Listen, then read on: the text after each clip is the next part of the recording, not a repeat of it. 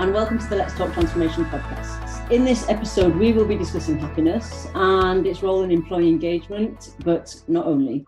I'm delighted to welcome Matt Phelan, co-founder of the Happiness Index and author of Freedom to Be Happy. Matt, welcome to the show. Hey, Susie, how you doing? I'm well, thanks. Matt, you're the co-founder and the co-CEO of the Happiness Index that provides real-time employee tech to build stronger cultures. And I know that as an entrepreneur, and that's where you were first confronted with this subject of employee happiness or not, and that you've dedicated your career and probably a lot of your personal time to researching happiness and that much used multi-layered discussion of what is happiness, what does it bring to oneself, to other people, but more particularly in this discussion to the bottom line of business. So in the past 2 years and since COVID, people I think have asked themselves that question more than ever before. Absolutely. What makes me happy? What do I want? And that's when your book was written. And often I think happiness is one of those subjects that people think is fluffy. So it's not tangible. You can't measure it. Why do we need it? Even though it is a goal that everybody wants, whether they admit that or not. So let's start there. What is happiness for you, Matt? And why is it so important? Oh, I mean, there's obviously two sides to everything, isn't there? So there's two elements. For me personally, what makes me happy is to be able to do the school run every morning. But also what makes me unhappy is doing the school run every morning. Two sides of one coin. Yeah, what I mean by that is if we went to ancient Greece now, they would sort of have two words. They would have two words for happiness. One we would understand as joy. Yeah. Up and down goes up and down. They would have another word for happiness, which I can never say it correctly, but like eudaimonia is how it's kind of spelled. And that is just like your underlying feeling of how happy you are. So the reason I feel like I can have two sides of the coin is because if you were to watch me on the school run, you'd see a really stressed out person, really stressed out. And I hate to admit it, sometimes shouting down the street, telling them to hurry up and so on. And you would look at me and you'd probably think that's an unhappy person. But if my job didn't allow me to do the school run, I would be unhappy. So for me, happiness is then, if I fall into the happiness index, we have a phrase called freedom to be human. And some people think it's like Nike's just do it, like it's our slogan.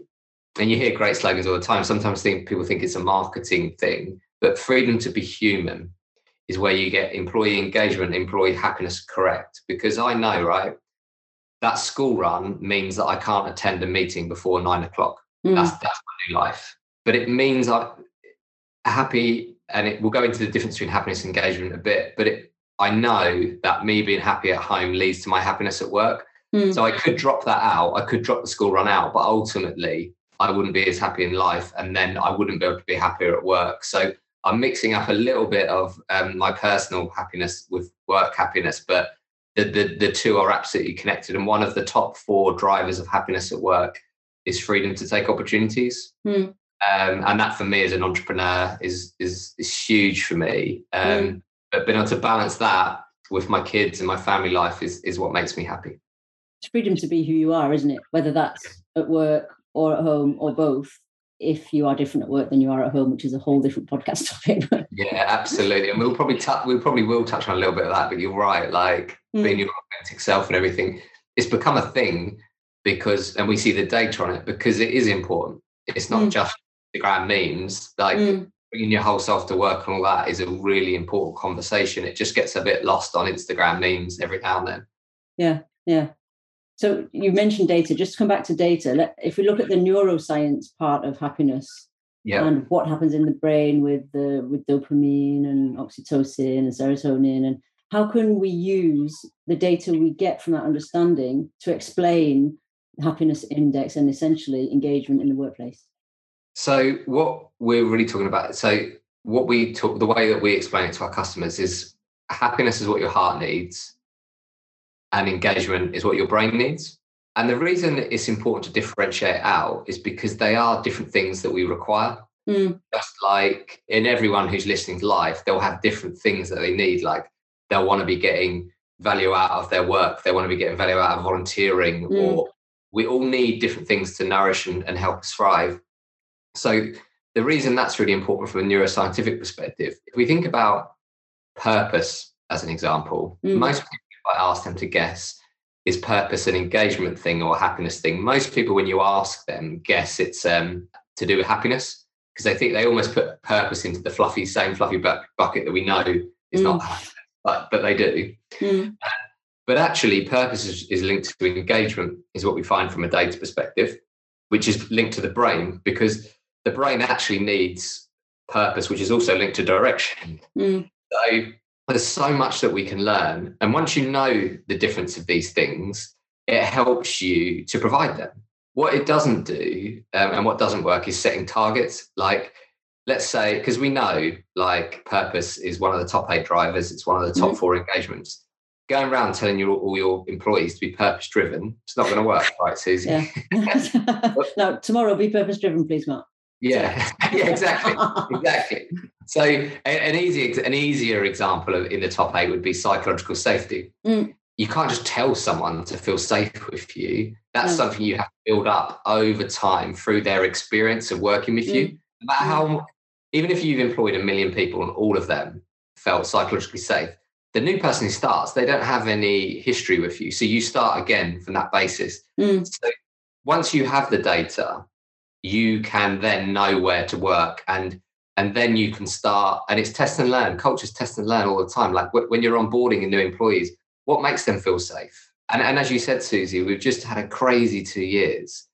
Like onboarding people has been different for everyone. Well, even companies that, like I know some companies that have been doing remote first really well. I know you built your home office, Susie, you were telling me earlier. So some people were already in that environment, but it doesn't mean it was an easy shift for them, because the world changed at the same time.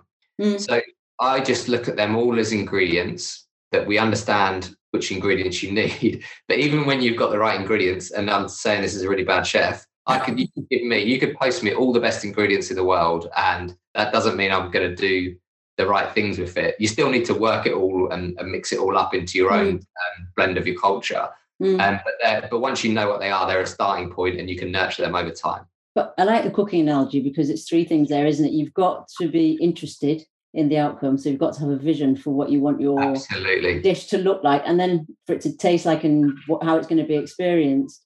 Because you can quite easily, in the same tick box way, just tick off, okay, artichokes, courgettes, a few onions, tomatoes. And it could taste disgusting, but if you're not interested, it doesn't matter. And I think there's a big subject of intentionality behind what you're saying, and behind the whole idea of indexing happiness, is that just because somebody feels psychologically safe today doesn't mean if I don't check in with that person for 6 months, he or she or they may feel safe in 6 months' time. But I could quite happily intentionally work on the assumption that they're still feeling safe. So, and I think that was easier to manage and see and read in a face-to-face environment. So I think COVID and the virtual environment has also brought this added filter, if you like, that makes this type of work so transactional if you don't get intentionally inclusive about how you run your meetings and how you actually speak to your employees. Have you seen that difference in the data that you're getting from the happiness index? Because I've understood it's over 95 different countries, is it? Yeah, it's over 100 now. So we definitely, cool. Differences in different countries. But what was your question, Susie? Have you seen those trends coming out in the data from the happiness index, in the fact that it's harder since COVID, or should I say it needs to be more intentional since COVID to actually ask these questions around happiness? Yeah, and absolutely. And I just want to go back to one of your previous points to connect this point. You were talking about like wanting to cook, weren't you, in that analogy? And the reason I try to pull that bit out, that's a really good way of putting it, which I've never put it that way before, Susie. But often I ask the CEO when I meet them, do you care? Like, do you care? Do you care about happiness? Because if you've read my book and you've seen all the research, right? At this point, it's again, like you might know that eating healthy is better for you, but if you don't care, like, and the reason I pull this forward is we do see that many employees and many companies are still worrying about it, they're still struggling with it, and so on and so on. And it is harder because the number one driver of happiness is positive relationships. So anyone who's been in a long distance relationship, and I know you don't live in the UK, so I imagine you've got lots of people from the UK that it's probably harder for certain relationships to stay positive when you're not seeing them regularly. So you will understand that from personal life, Susie. But absolutely. It's the same in work, right? But, and then this is where the massive but comes, it doesn't mean it can't be done. And this is why I bring back to your previous point, because if you care and want a relationship to thrive in a remote way or whatever, you can. You just have to adapt the way that you do it. So a good example will be if you've got 100 employees in the UK and you've got 10 in France and 10 in Germany as a European and pan-European business. If you organise a massive Christmas party and you just make it London-centric, and those other employees can't come because they've got childcare and stuff like that, you've not adapted to the new way that the world is working. So you have to sort of unlearn and be a bit more creative about the way that you've done stuff. And I was thinking about this at the weekend, and I was thinking the problem with the future of the work debate is most successful entrepreneurs, business owners, senior leaders, experience came in being successful before the pandemic.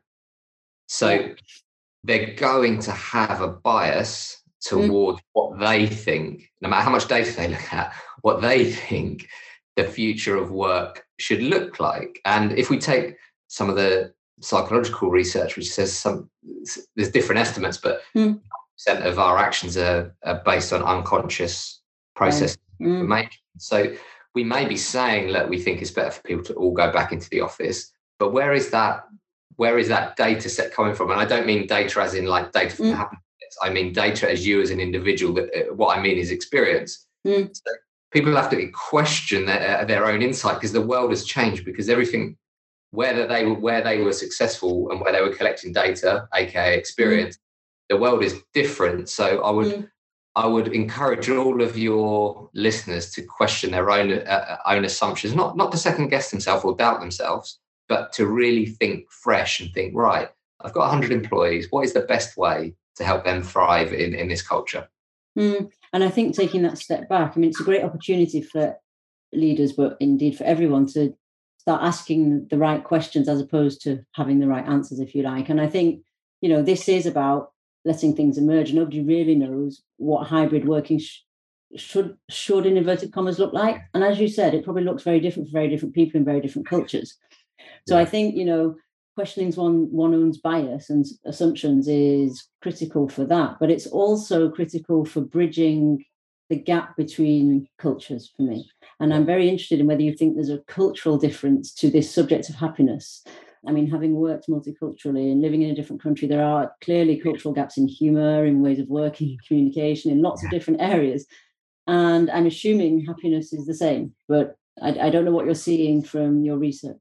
What we encounter, I suppose, is the best way to put it, is that engagement is more westernized, happiness is more global. It's a human emotion that we all experience. The context does change, though, and certain cultures interpret it and are more comfortable about talking about it. So France can be quite difficult to talk about happiness at work, because we'll often start a meeting and we'll say to people, because we're so comfortable talking with it, because we know it from a neuroscientific perspective, to ask for us, it's a scientific question to ask someone, what makes you happy at work? But not everyone spends all their day working on the science of happiness.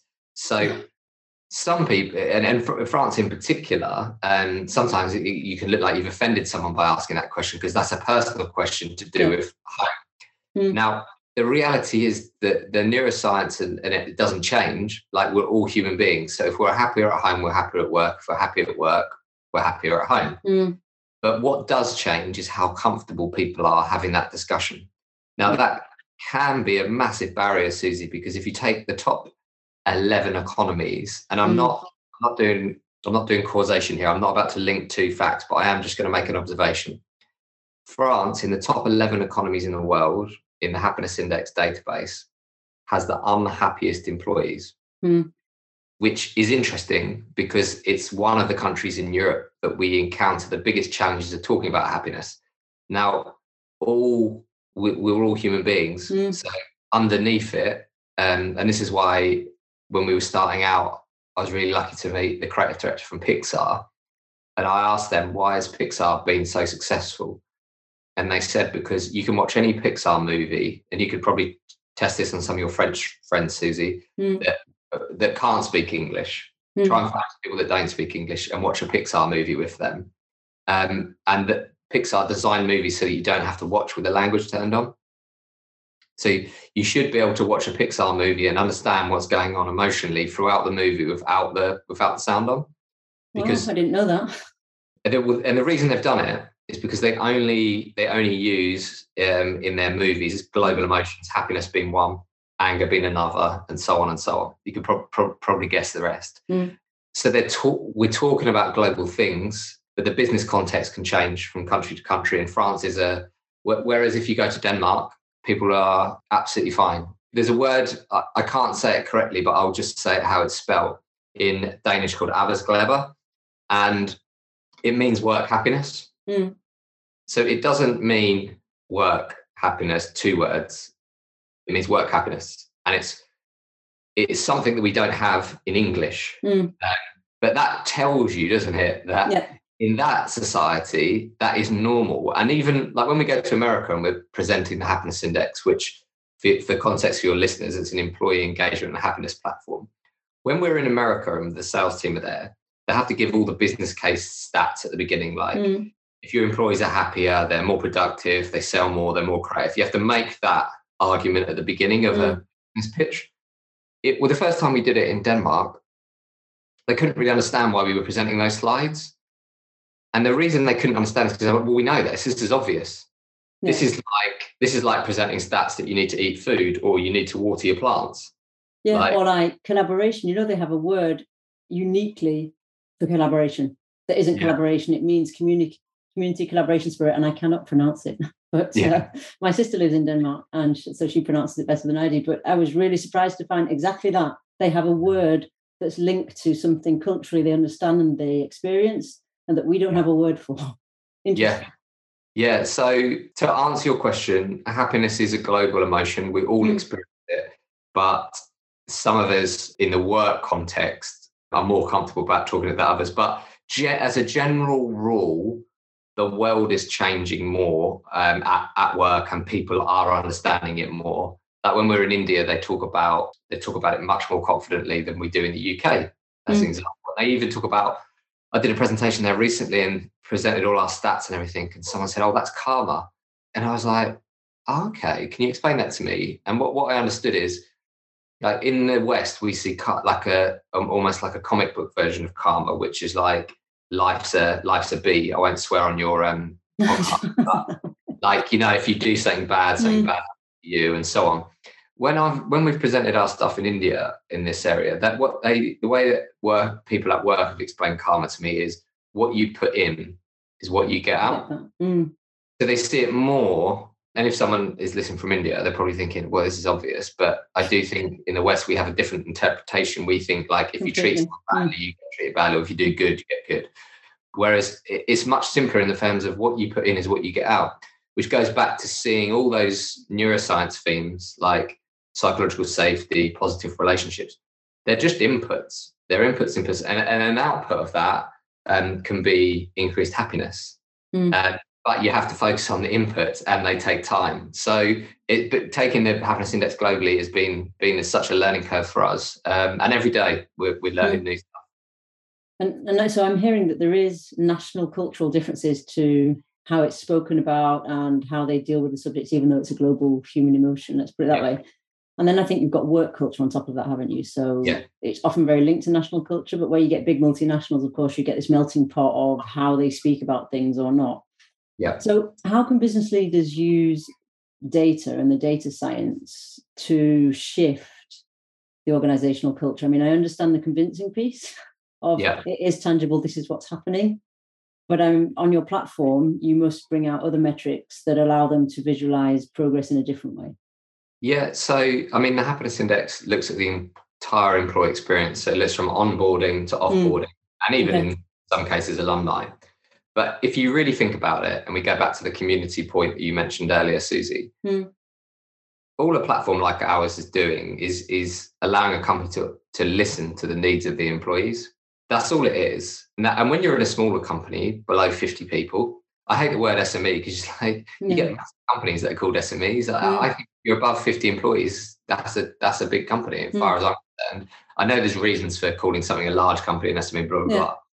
But from a social perspective, a group of more than 50 people is a lot of people.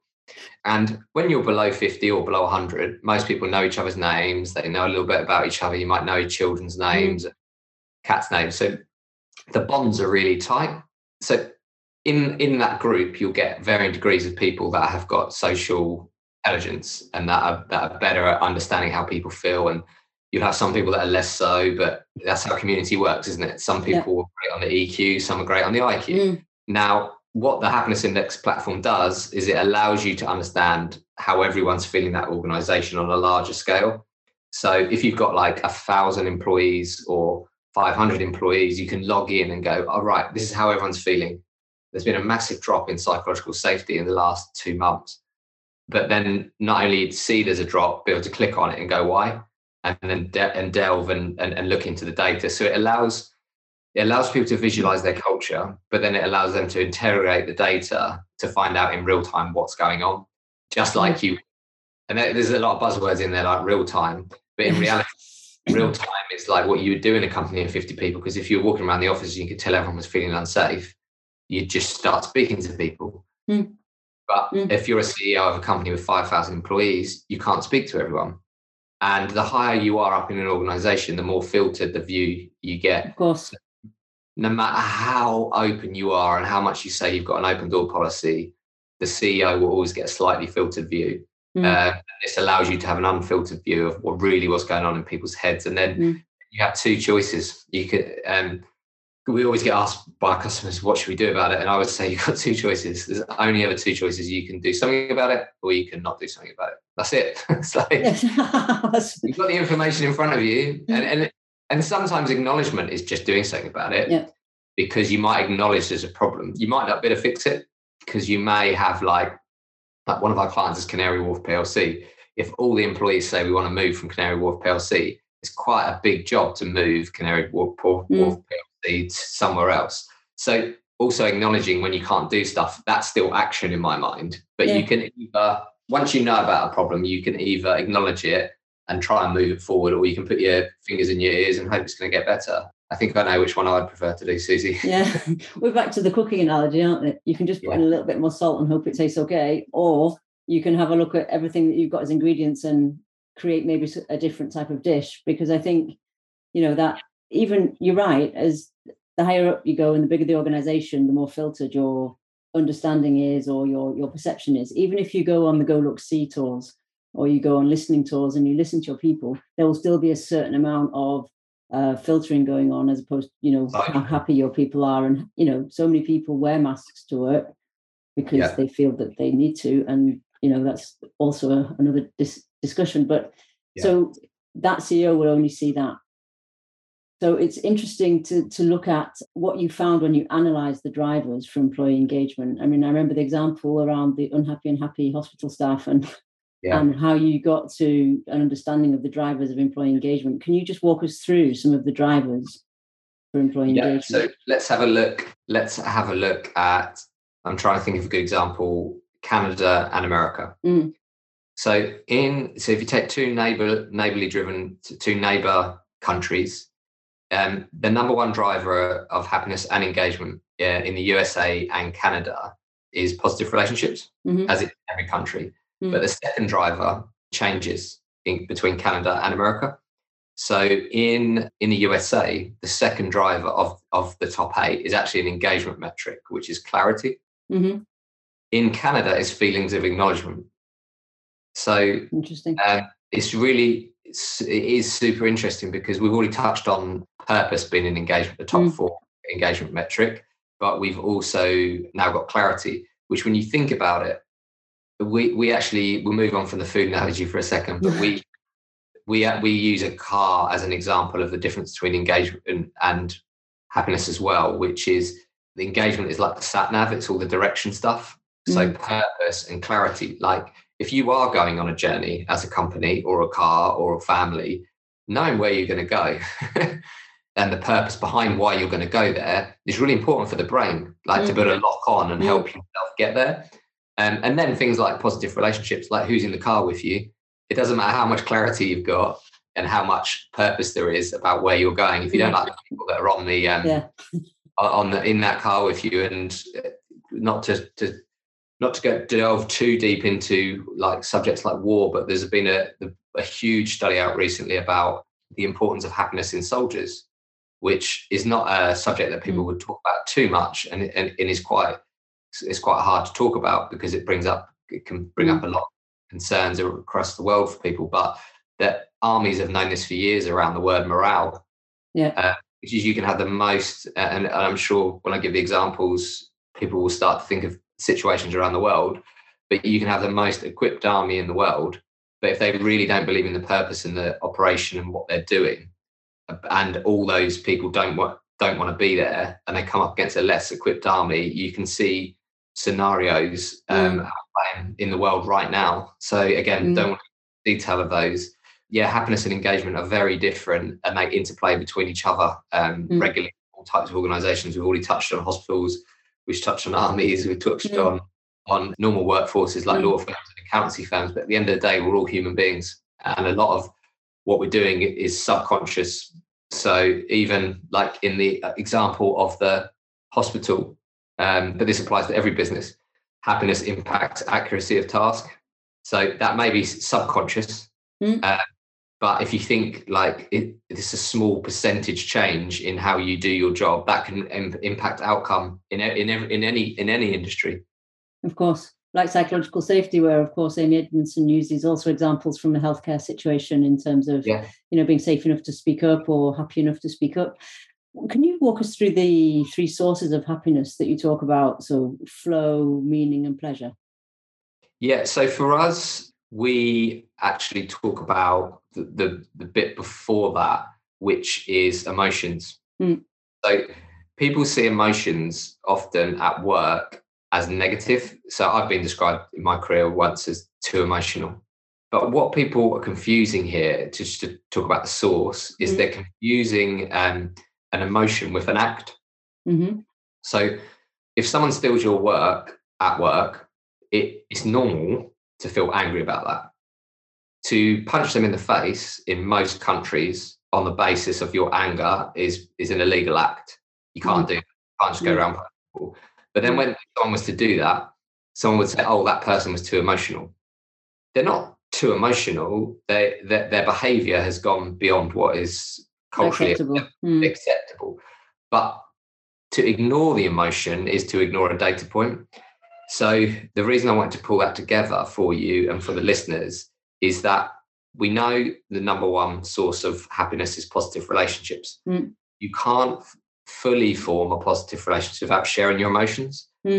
Why? And I'd encourage all our listeners to think about their own personal lives. I would encourage all of you listeners to think about a relationship that you've been in. It could be work, it could be private, it could be a marriage, it could be a friendship, it could be a sibling. That you thought you had a positive relationship until the first time that you encountered a problem.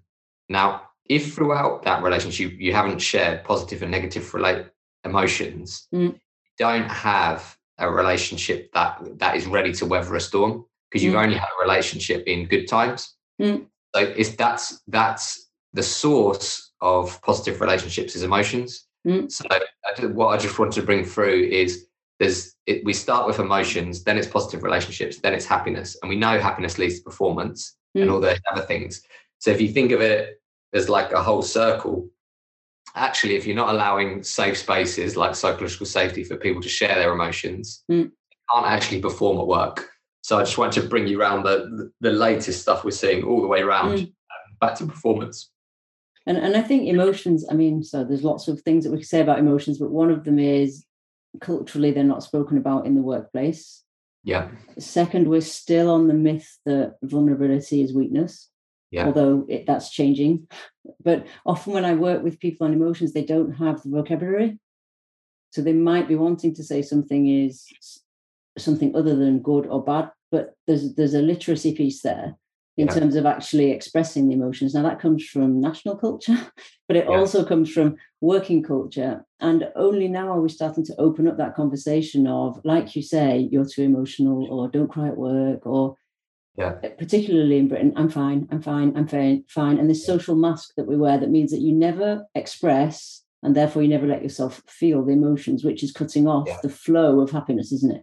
Absolutely. And I did a TED talk on this. If anyone wants to look it up, it's called 12 Million Lessons in Happiness, the Super Happiness Suit with Inbuilt Emotional Deflector Field, which is probably the longest title for a TED talk. But maybe you could just explain it briefly.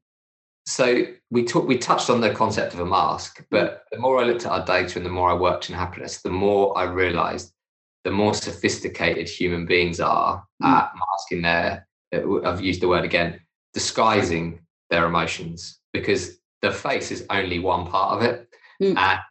And it's always been my theory, and we've been interrupted by a cat once, but it's my theory that animals are better at communicating than human beings, because animals are just better at saying how they feel. If they're hungry, they let you know. If they're tired, they let you know. Human beings are really good at blocking them out, but it's not just a mask, it's a whole body thing. It's a whole body concept. And what I mean by the emotional deflector field is you can have someone that's just been through a bereavement. It could be someone really close to them, and they're at work the next day and someone says, how are you? And they're just about to go into a big pitch. Yeah, absolutely fine. And they have to put their whole body and everything through that.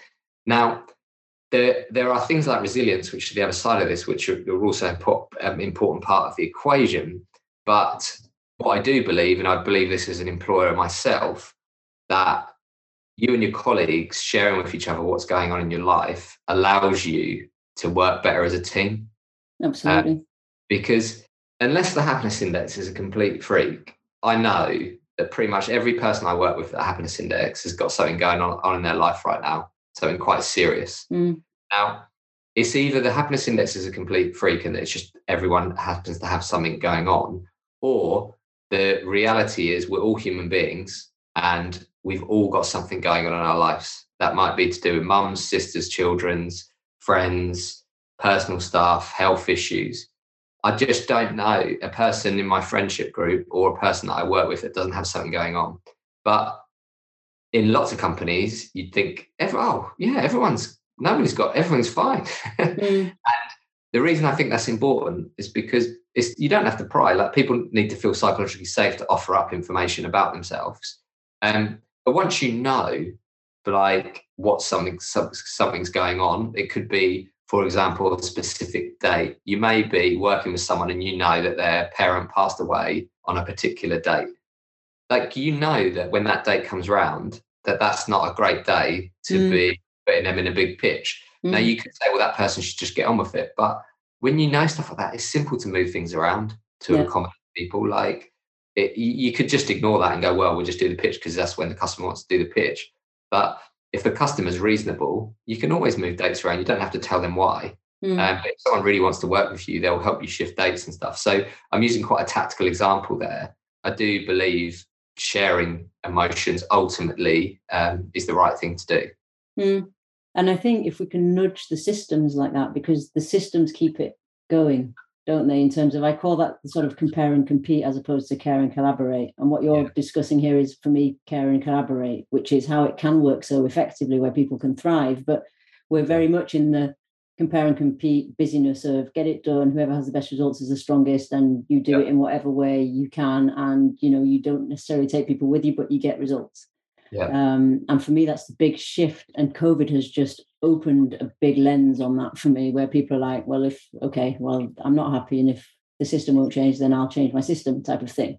Absolutely. And I think the two things to add in there is that just from an engagement and happiness perspective, there's lots of people that think they've got what you'd call a thriving culture. What they really have is a competitive culture, where if we see high engagement with low happiness, what you get is competitiveness. Also, if you get high happiness but low engagement, you also get unfocused. So you need high happiness and high engagement to create thriving. But what happens in that competitive environment is you just get the super chickens concept, where a few super people with the numbers achieve, and the quiet. There's so many amazingly brilliant, quiet people out there that just slowly leave the business. In the UK, we're seeing it in nursing at the moment. Like I've read a stat that more nurses are leaving nursing as basically as they recruit new nurses are leaving at the same rate. Terrible, absolutely terrible. But you just get this slow bleed. And when people say, oh, they get the numbers or they get the results, at what cost? Because it's the long-term bit. And I think companies used to be able to get away with it because there wasn't technology. So you could just burn through employees, replace them. Now brands are getting exposed for that because of websites like Glassdoor. Yeah. So and Glassdoor can also have some real toxic aspects to it because that some people do have vendettas against individuals and companies, and there's that bad side of it. But ultimately, if you are consistently treating employees bad, that's going to come out and it's going to impact your brand. And see that now, just like TripAdvisor, got the employees' versions of that. And I just think the great thing around, the tech platforms like the Happiness Index is that it's bringing objective data to allow us to look at trends, but also to allow us to understand what's happening and what isn't happening, which is also important, and to drive culture change in essentially a different type. Hello, cat. So for those of you who aren't watching and who are just listening, I'm saying hello to a gorgeous black and white cat. And for us to be able to understand, where we can drive further culture change and also a different type of leadership, because like you say, I think we all have a duty to create the conditions out of our own personal agency for our happiness, but also for the happiness of other people, and not just to tick a box, say, oh, woo, we're happy, but to actually move the bottom line with humane productivity as opposed to numbers-driven productivity. Yeah, and the thing is, Susie, when I chat to CEOs on their own, and we've walked through a lot of the stuff here today, haven't we? Like the business case, neuroscience, and we're getting onto like the ethical reasons. But even when you get past all of that, I always just say to people, it's much nicer working in a company where people are like, even if the fact the company because they're happy, you're going to make more money, it's going to be more productive, you're going to be more creative, people are going to stay longer, less recruitment fees, less burnout, spending money on therapy, all these million. Like, it's actually nicer. Yeah. Like, it's not the only reason to do it, but if you're a CEO and you're doubting whether you should do it, just be selfish and just do it, because who wants to work at a place where no one wants to be? Exactly, and it's more fun. Yeah.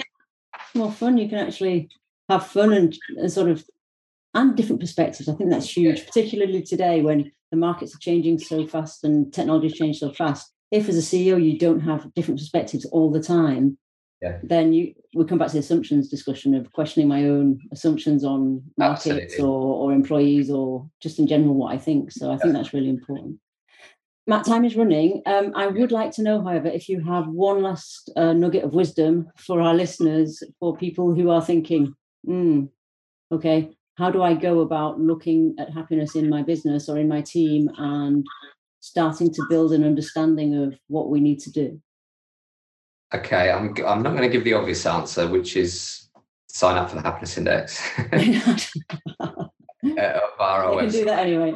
Yeah, they can do that anyway. I'm actually going to give a non-technology answer, which is just sit down with 4 or 5 people in your organization and just have the same chat that Susie and I have just had. And ask like simple questions. Just ask people like, what makes you happy? And ask them about times when they've been unhappy at work. And flip it around sometimes. Like flip it around and say, think of a time when you were unhappy at work. Like, what did that do to your life and your work? Like, when you worked somewhere and you hated it, how did that impact you? Did it impact your work? Did it change the way that you turned up? Did it change who you were? When you bring your whole self to work, are you bringing your best work to the and so on? So I would just encourage people to have the same chat that Susie and I had. Get 4 or 5 people, just ask them what makes them happy, and also ask them what makes them unhappy. So for me, partly because one of the reasons I'm an entrepreneur and run my own business is because freedom is really important to me. Yeah. But perhaps if I'd worked somewhere where I actually felt freedom, perhaps I would have brought the innovation of product development and so on to that company. I didn't find it myself. I didn't want to leave and set my own company up. I just didn't feel it. So perhaps Are you missing out on particular employees?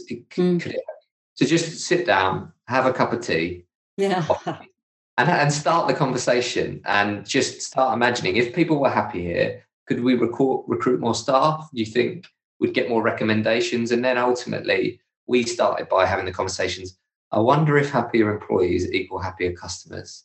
The obvious place to think is a cafe or a shop, like if you walk in, that person's serving you. But think about it from your business.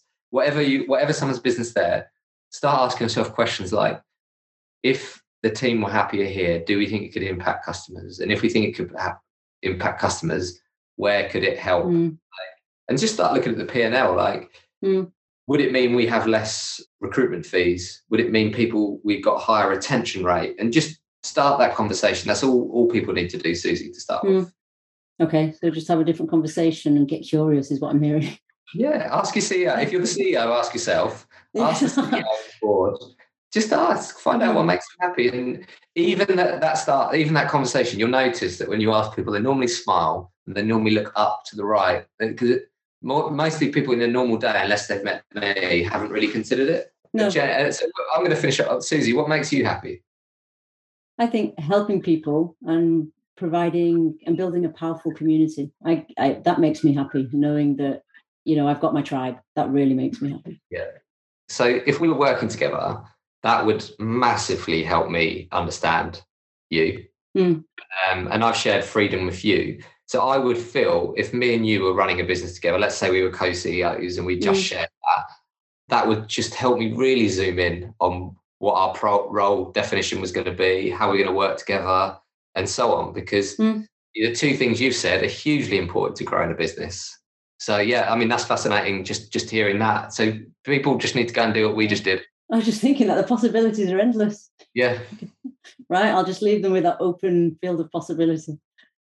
Matt, thank you so much for coming on the podcast and sharing your research and your thoughts on happiness and engagement. Where can people find out more about you and the Happiness Index and what you do? So the easiest place is www.thehappinessindex.com. If you're interested in the product stuff, just book a demo with the team. If you're interested in the research, the book's that Susie mentions called Freedom to Be Happy, The Business Case for Happiness. And on a personal level, you can add me on LinkedIn and send me a message. Excellent. So I'll invite our listeners to do that. And I will also put the links that you've just mentioned in the show notes. Thanks, Susie. Okay, thank you. Thanks for a great conversation. We hope you enjoyed this episode. And if so, head over to iTunes and give us your review. And it's bye from me for now, and see you soon for the next episode of Let's Talk Transformation.